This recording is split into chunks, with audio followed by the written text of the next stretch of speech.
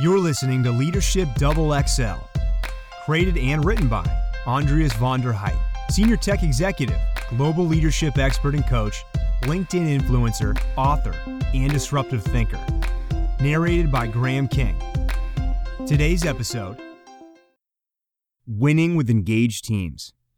When I caught up with some old friends from the university for a drink the other day, we had a highly stimulating and emotional discussion about the Super Bowl and team engagement, its significant relevance for organizations, its drivers, and its impacts on employee and business performance.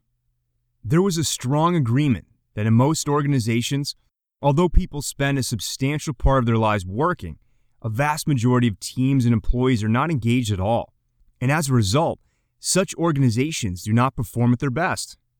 Let me share with you the main points we touched upon. The challenge and opportunity is huge. According to Gallup's State of the Global Workplace study, covers 142 countries, only 13% of employees worldwide are engaged at work. In other words, only about 1 in 8 workers are psychologically committed to their jobs and likely to be making positive contributions to their organizations. In other words, only about 1 in 8 workers are psychologically committed to their jobs and likely to be making positive contributions to their organizations. The bulk of employees worldwide, 63%, are not engaged, meaning they lack motivation and are less likely to invest discretionary effort in organizational goals or outcomes. And 24% are actively disengaged, indicating they are unhappy and unproductive at work and liable to spread negativity to coworkers. What is employee engagement and why does it matter? Employee engagement describes the relationship between an organization and its employees. An engaged employee is one who's fully involved in and enthusiastic about his or her work. An engaged employee takes pride in his work, is committed, usually exceeds duty calls, and often takes a positive action to strengthen the organization's reputation and interests. He's emotionally connected with the organization and wants it to succeed.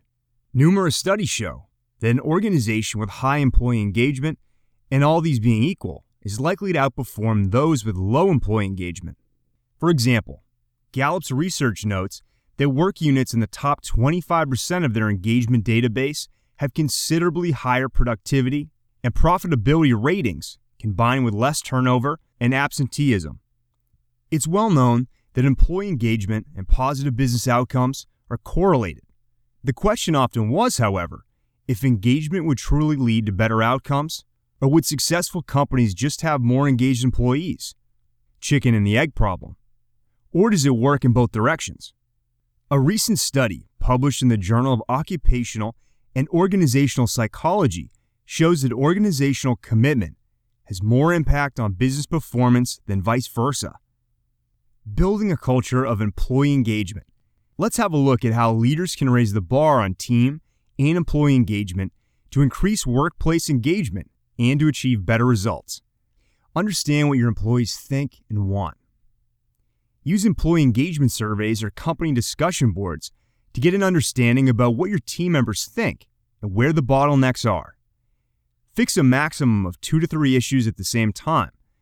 Focus on low-hanging fruits, which simultaneously make a big difference. Build a trust culture.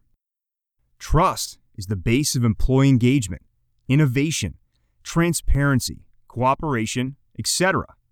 Depend on trust. Treat each employee as a valuable member of your team. Give them the autonomy to make decisions, keep promises, and be reliable. Practice open communication. Employees should understand what the company's mission and objectives are and what they're expected to achieve. Listen to employee feedback and encourage it. Get the teams in on strategies and explain to them their roles. Then, they'll view themselves as important and crucial pieces of the puzzle. Provide clear career paths. You should support career path development. For example, by providing career development and training plans, coaching, shadowing, mentoring, etc., assist employees to develop professional goals and to learn from colleagues. Show commitment to growth at all levels, and not just senior leaders. Make sure there exists regular feedback loops between peers, and very importantly, between employee and boss. Demonstrate appreciation for contributions. Take employee engagement seriously by thanking employees, whether that's through monetary rewards, company awards, promotion, strategic project responsibilities, or other incentives. Inspire employees beyond turnover. People want to work for great and visionary companies. Companies led by managers and leaders who look beyond facts and figures. Employees are motivated by inspirational and honest leadership. You could, and should, engage in social interactions outside work, like community support projects. This is a splendid way to strengthen relationships and adds an enjoyable social dimension to work. By the way, it's no harm at all if you're trying to make your organization a fun place to work. Communicate your employee focus. If you are a fun and cool place to work, then make sure people know about it.